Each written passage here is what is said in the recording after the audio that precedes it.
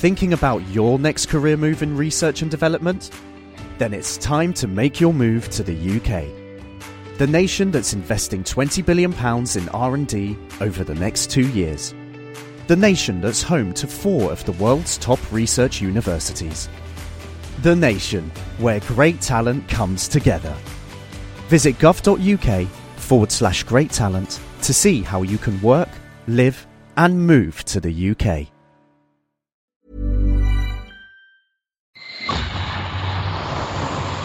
Monday to Friday, 9 a.m. till 12 p.m. This is the Morning Review with Lester Kibbert on Cape Talk. 28 minutes to 10 o'clock. Your messages trickling in, but get calling. But what tends to happen is that towards the end of the show, 5 minutes left, and then there's a flurry of calls.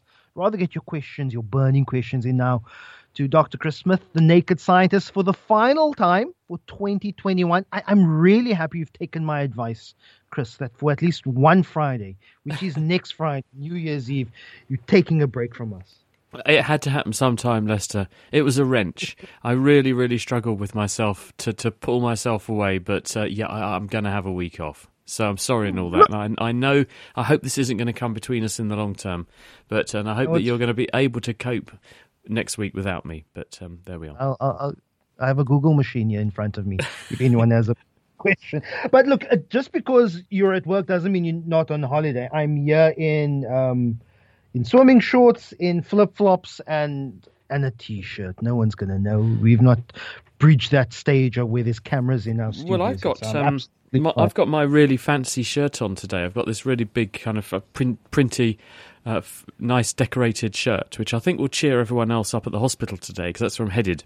And a really nice lady called Fran, she heard my appeal for needing slightly improved dress sense in this coronavirus era, and she has made me an infection control friendly, so in other words, short sleeve jumper, or a tank top, which is a coronavirus tank top. So you could say it's like a coat, and it's got a giant coronavirus on the front in red with these mushroom spikes that stick out. They're the spike proteins that are in the vaccines and so on. So that's my hospital uniform today. So I'm going to hopefully cheer everyone up by looking a little bit on the slightly loud side. Mm-hmm. Let's go to, is it Bernard or Bernard out in Steenberg? How are you doing? Fine, sir. It's Bernard. I've got a question for Dr. Chris. Why does ever when you find a cockroach dead, it's laying on its back? I'm yawning to this answer for the last 30 years already. Hi, Bernard. This is a classic one, and the answer is that it's probably down to the ways in which you can arrange a dead cockroach. Now, when a cockroach dies, obviously it could stay on its feet, or it could flip over onto its back. Now, if it ends up on its back, it's in a pretty stable configuration, so it's probably not going to come back onto its feet again. So, by and large, you're more likely to find cockroaches in their most stable way, on their backs. Why would it end up on its back to start with? Well, when an animal keels over and dies, like an insect, it doesn't just suddenly have a cardiac arrest like a human does. Often what happens is they go through these sort of death throes and convulsions where some bits of them work and other bits don't work. And then, of course, there's the effect of rigor mortis kicking in as well. The muscles all tighten up on one side and they can make the limbs extend. So in the same way as if you jacked a car up on one side only and you kept on jacking and until it was flipping over, it would eventually roll onto its roof. Well, that's what happens with the cockroaches when they peg out, because on one side the legs work better than the others and they end up flipping themselves over. Once they're over, well, they're dying anyway, and then they can't get back the right way. So they die like that. So you've got a combination of a very stable configuration that it's not going to reverse from, and a mechanism for how it gets on its roof in the first place. So that's what we think happens. Thanks so much for that, Bernard. Let's go to this question from Gary. With COVID-19 Omicron variant now dominant, whatever happened to the Delta variant? Has it just faded away? What actually happens? It's a bit like fashion and Leicester shorts, really. When you've got something which is the dominant new fashion, it doesn't mean that the old fashion and the old pairs of shorts and the flip-flops get abandoned and chucked in the waste bin. It means they get pushed to the back of the cupboard. Fewer people are wearing them, fewer people are seen out and about in them, but they haven't completely disappeared. The Omicron variant is extremely transmissible, And it's also able to infect people who've already been infected with variants past and present. Sounds like Christmas Carol, doesn't it? Of coronavirus. And the consequence of that is you see more cases of Omicron, but there may be some at the margins cases of other variants. So these other variants don't completely disappear unless they are so disadvantaged compared to the new dominant circulating strains that they just delete themselves from the gene pool. But ultimately, you do get a sort of purification process where slowly out of the mix emerges the variants that are the most dominant, are the most successful, and that's the point at which you clear out your cupboard and you do abandon the rather loud shorts and shirts to either the charity shop or the waste bin eventually. But for now, it's basically a numbers game. What are the ones we're detecting the most of? The variants that travel and transmit and spread the best. And at the margins will be the less common, less well-transmitted forms to which there's already a good semblance of immunity in the population. Margaret in Goodwood, how are you? Good morning. I am very well, thank you. I have got a problem. I'm 75 years old, and I recently had a photo taken of myself, which I haven't had photos taken for about 40 years. And when I looked at the image of the photo, this is the only thing I saw was just an old woman. But when I look in the mirror, I don't see that old woman image. I see myself as more alive, more, or should I say younger. And I want to know about Dr. Chris, is it my brain that is, or my eyes that are fooling my brain, or is the reality the photo image? I think this might be a bit like, and Lester will identify with this, when you hear your own voice played back to you from a recording, you think, is that me? That doesn't sound like me at all. Yet when you listen to yourself speaking in real time, to your mind, you sound completely different. And I think it's similar. I think that there's a whole range of filtering going on. When we know we are in the moment, it's us, we are expecting to see ourselves a certain way. We see ourselves a certain way, we hear ourselves a certain way. When we see images of ourselves, what you're seeing in the image is from the perspective that you're not expecting, the camera's perspective, the way in which the person who shot that photo's perspective. It's not necessarily what we're expecting. Things leap out at us because we had no control over them, how we were smiling, how we were standing. And as a result of that, it can feel a bit strange and sometimes not quite like us. Do I really stand like that? Do I look like that? And as I say, I think it's the visual equivalent of us sounding a bit different when we hear ourselves play back, or when you listen to this programme as the podcast that you can grab from the Naked Scientists afterwards when I get around to publishing it on Christmas Eve evening, then you'll think, gosh, is that my voice on the radio? And it's one of those things, it takes a bit of getting used to, and I think the people that are very good at it have just done it a lot. Thank you. Thank you so much, Margaret. You're only as young as you feel, Margaret. That's the bottom line. I can kind of get where she's going. If I look at myself in the mirror, I see myself, but also I see a little bit of my nose. I have a bigger perspective. My peripherals are there. But if I'm looking at myself through a photograph, it is through the perspective of the person who took that picture. They have framed me in a certain way in taking that picture, and I'm seeing myself in the way that person may have pictured me. Am I getting it correct? Well, yes, and there's not the same psychological filtering. When we look at things in real time, we are presenting to our attention a heavily filtered form of what's flowed in through our eyes. We've talked many times on this programme about how the nervous system pays particular attention to particular things and ignores other things. It can literally ignore the elephant, or in classic cases the gorilla in the room, to keep your attention focused on certain things.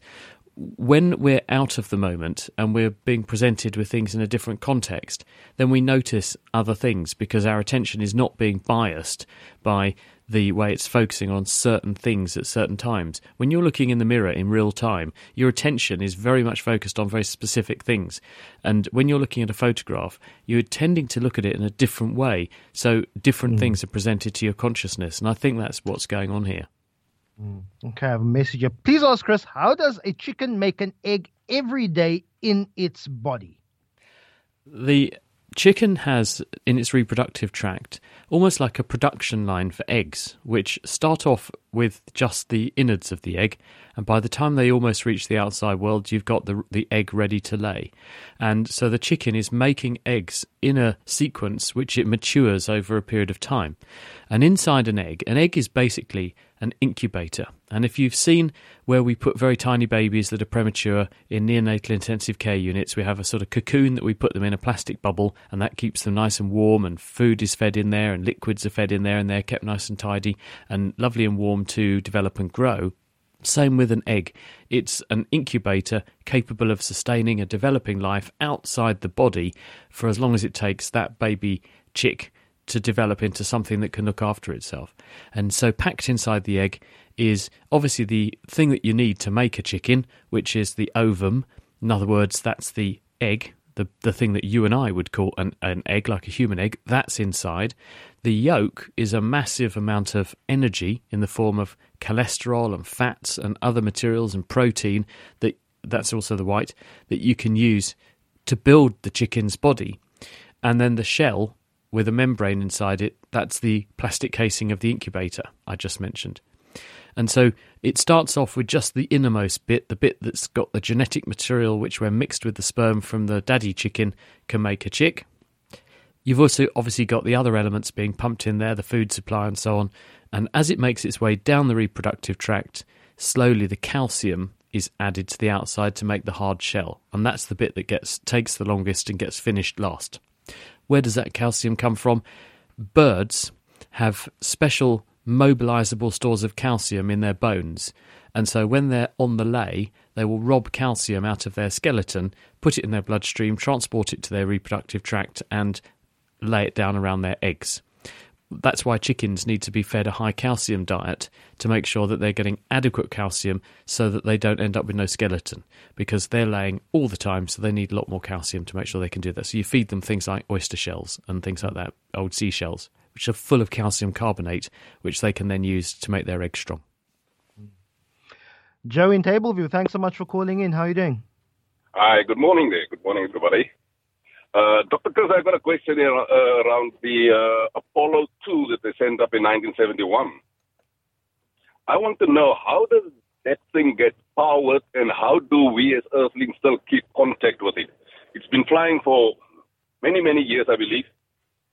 But I'm curious to know, how is it being powered? A lot of those... And how do we keep contact with it?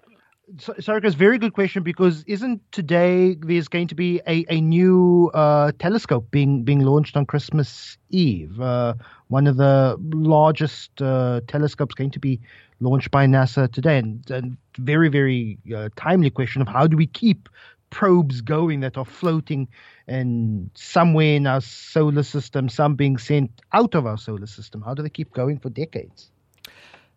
Well, those which can see the sun and have close enough proximity to the sun to gather solar energy use that as its energy source.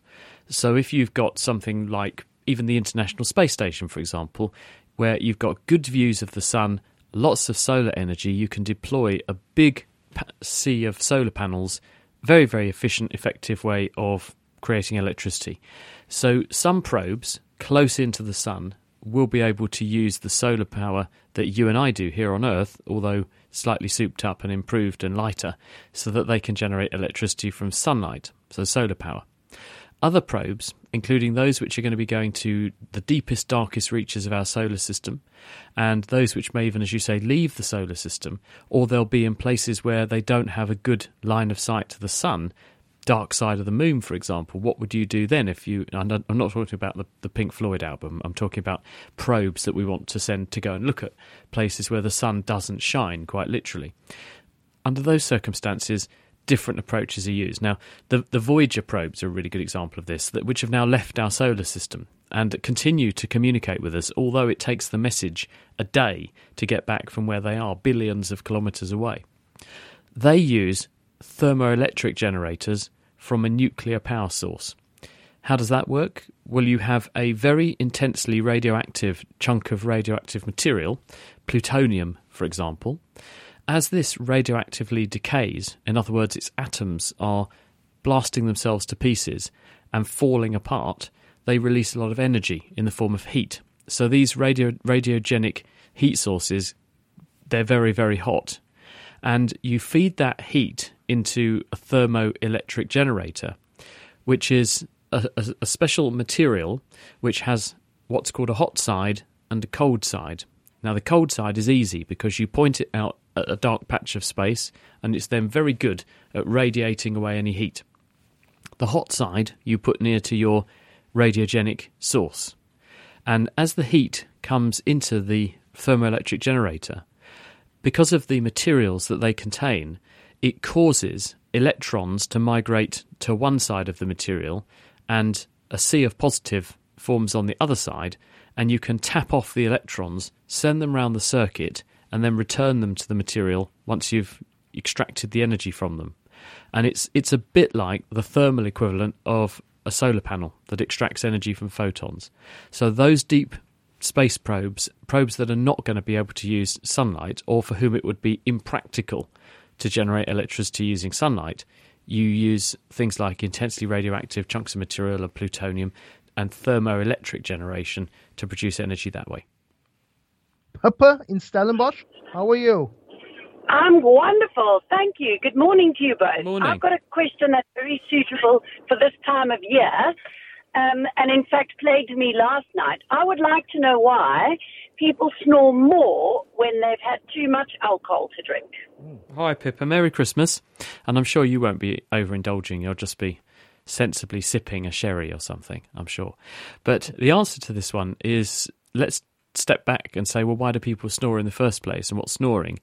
When we go to sleep, the soft tissue at the back of the throat, at the top of your airway, which is normally held in place by muscles, because your muscles relax, the soft tissue relaxes.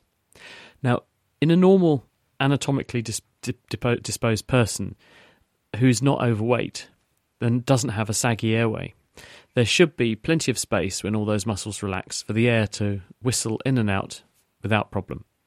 But in some people who, for anatomical reasons, but more commonly because we are too heavy, got too much around our middle and around our neck, or because we've overdone it on the booze, you over-relax your muscles, or you have additional weight pushing in on your airway, it can cause the soft tissues to flop down further than they should, and this acts as a flap valve over the airway.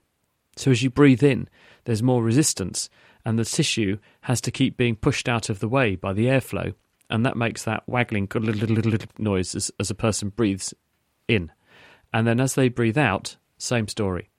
So it's all to do with how slack your tissues are, and alcohol, being a muscle relaxant, tends to cause all those things to get worse. So if you're already at risk of it happening and you've overdone the booze a bit, then you make the problem worse, and that's why people snore.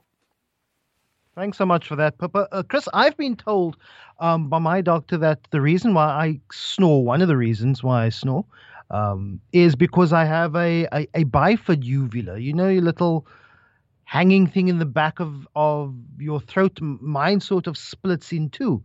And my doctor says, well, that's related to, the whole structure of your ENT and issues of adenoids. And if you have a bifid uvula, you are more likely to be a really strong snorer. Any truth to that? Do you have a forked tongue as well, Lester? I hope not. No. Only to some friends. Okay. But yeah, this is what I was getting at when I said, some people have anatomical reasons. The anatomy is slightly different in some people, but this is not the most common reason. The most common reason for acquired snoring. So if you snore when you're little, that's probably because of anatomical reasons. If you become a snorer as you get older, it's almost certainly it's an acquired trait. It's got to be that something has changed. The most likely thing is that the tissues have become a bit flabbier and floppier, and that's been aided and abetted by booze. Plenty of questions with regards to that first question about seeing yourself differently in pictures and when you see yourself in the mirror. And there's a question here, and Corin asks whether there is science to RBF. Do you know what RBF is, Chris? No, I don't. What's RBF? Resting bitch face. And relating that to sometimes when you see yourself in pictures and you maybe even don't know, there's a photograph being taken of you, people will accuse you of having RBF. Oh, right. No, I was only thinking of that. When I was answering the question earlier, I was thinking there are some pictures of me where I look downright miserable in the picture, and I think, why do I look like that? No, that's just the way I am. So I don't know. I mean, it's going to come down to the individual, isn't it? And we all have different faces. We have different facial expressions. Some people are going to have a much happier affect. They're going to look much cheerier. Others, if perhaps they have underlying anxieties, or if you've got things on your mind and you're not creating this sort of social construct that we all put out a totally phony face to the world, don't we? People will say to us, "You're right," and you go, "Yep, fine." And that's obviously a lie, isn't it? So we're very good at social masking, and I think perhaps sometimes when we do relax and we don't know we're being photographed, and it's just that's your natural affect with no social masking, that's what you really do look like, and it probably is a reflection on what's on your mind. My wife says she knows when I'm putting on a fake smile. She says it's very, very easy, especially with photographs. She knows, Lester, you're not enjoying this. But let's go to another message, or let's go to a voice note, 0725671567. Morning, Lester. This is not a question, but a humble request to Dr. Chris Smith. Whenever he has the time, and I don't know when that's going to be, knowing his hectic schedule every day, will it be possible maybe to publish a book of the 100 most interesting questions on this program? I think it will be something that many people will be looking forward to. Have a wonderful festive season. Thank you very much, Satan Parker. Thank you, Satan. And you do have a few books out, don't you, Chris? Yeah, I did. I went through a flurry in the early noughties through to the early teenage years of writing some science books. Published about 4. And the most successful one, actually, was our book of experiments. We called it Crisp Packet Fireworks. And we wrote up the science experiments that we were doing at the time on The Naked Scientist, so people could try at home. And that was very, very successful. It's very time-consuming writing books. And so I had to prioritise. And so I decided I would make radio programmes rather than just write books. But maybe that's a good idea. Maybe in 2022 I should write another one. And I should go back and look over some of these questions, because we have got hundreds of radio programme episodes archived. Hundreds. This programme has been happening in one form or another since 2008. So we've got, soon it'll be 14 years. It was February 2008 when we started all of this, or late January. So there's a lot of water under the bridge, lots of great questions in there. So it should be possible to pick through and find some really golden moments in all of that, I would think. And some of the things, the questions that were asked, we speculate about the future, of course, all the time, don't we? And you think it would be quite interesting to take some of those speculative answers and say, well, we said in 10 years' time, scientists will be doing X. Are they? Let's find out. Maybe there's an idea in that. But Chris, you keep on giving the gifts of knowledge as someone calls you. You are Father Christmas on Christmas Eve, talking to us here on the morning review. You can keep that one. Go ahead and tell your friends, tell your family. You're too generous. Shabadin is asking, morning, Lester and Chris, why do we yawn when we see others yawn, even in a car next to us? I was trying this on my dog the other day because the dog yawned and it made me yawn. And I think, does the reverse also work? Can I make the dog yawn by yawning? So I kept on yawning in a really exaggerated way in front of Bruce, my black Labrador. But he just looked at me like I was more stupid than usual. And it didn't work. I think the reason, therefore, I mean, the reason this works, it has to be a psychological thing. We know that. And it probably, from an evolutionary standpoint, is all about humans as a group organising, sort of self-organising entity who depend on each other. If one person's getting tired, it's likely everyone's getting tired. So making yawns contagious and catching will have an enlivening effect on the entire group. Now, why might that be useful? Well, it's probably useful because if you are a small group of individuals out worried about becoming someone else's lunch and you need to remain vigilant and alert, if one person's nodding off, probably everyone else is too. So if everyone re-arouses themselves and each other, it means that the overall vigilance of the group is greater, and therefore the likelihood of becoming someone's lunch or a victim of their nefarious activities is lower. The anatomical reason and the physiological reason we yawn is to do with brain temperature, we think. And if you want to read the research of Gordon Gallup, who was doing this work in New York, he actually showed students will do anything for about £5 or a free food or something. So you just recruit a whole lot of students, and he showed them videos and told them they were just rating movies. But actually the videos had some sequences of people yawning in them, and they measured how often people yawned in sympathy with the yawns in the video. And then they asked them either to hold a cold compress on their forehead or to just sit with their mouth open and repeat this. And they found that people who had their mouths open yawned a lot more often in sympathy than people who held the cold compress on their forehead. And the reasoning is, when you get very tired, your sleep deprivation is linked to brain temperature going up. And that's also linked to you feeling tired and sleepy. So if you hold a cold compress on your head, you cool the air that goes in. That has a cooling effect on the blood vessels in the head. That in turn has a cooling effect on the brain and can promote more arousal and wakefulness. Whereas breathing through your mouth stops that happening. Sorry, because we're running out of time. I don't mean to rush, but there's a follow-up question that people are asking, but why do you yawn? Is it to get another gulp of oxygen? But that's what I'm saying, Lester, that when you yawn, you lower brain temperature because of cooling the blood vessels in your head, and that in turn cools the brain, which in turn reverses some of the tiredness induced and associated with higher brain temperature and fatigue. And that makes you more aroused, more aware, and therefore more vigilant, more easy to spot danger and stay awake. Father Chris Smith, this Christmas Eve, thank you so much. You've provided so much insight, so much education, so much fun over the last 6 months that I've been on this show. People are saying we're making them yawn now. But I hope you enjoy the rest of your festive. Happy New Year. I'm looking forward to reconnecting with you in the New Year. Stay well, sir. Yeah, where's my Christmas present? It's in the post. You know, the South African post service is rubbish. So fair enough. Okay, I'll hang on for that. I posted in July already. It should get there sort of April, okay? Good stuff. All right, Lester. Have a great one. Happy Christmas. Happy New Year, everybody. See you on the other side. And thanks for listening and being part of this wonderful program every week in 2021.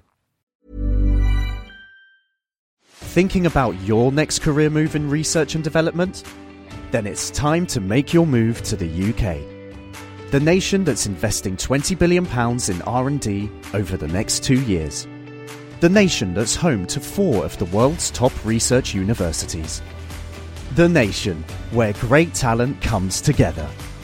Visit gov.uk/great talent to see how you can work, live and move to the UK.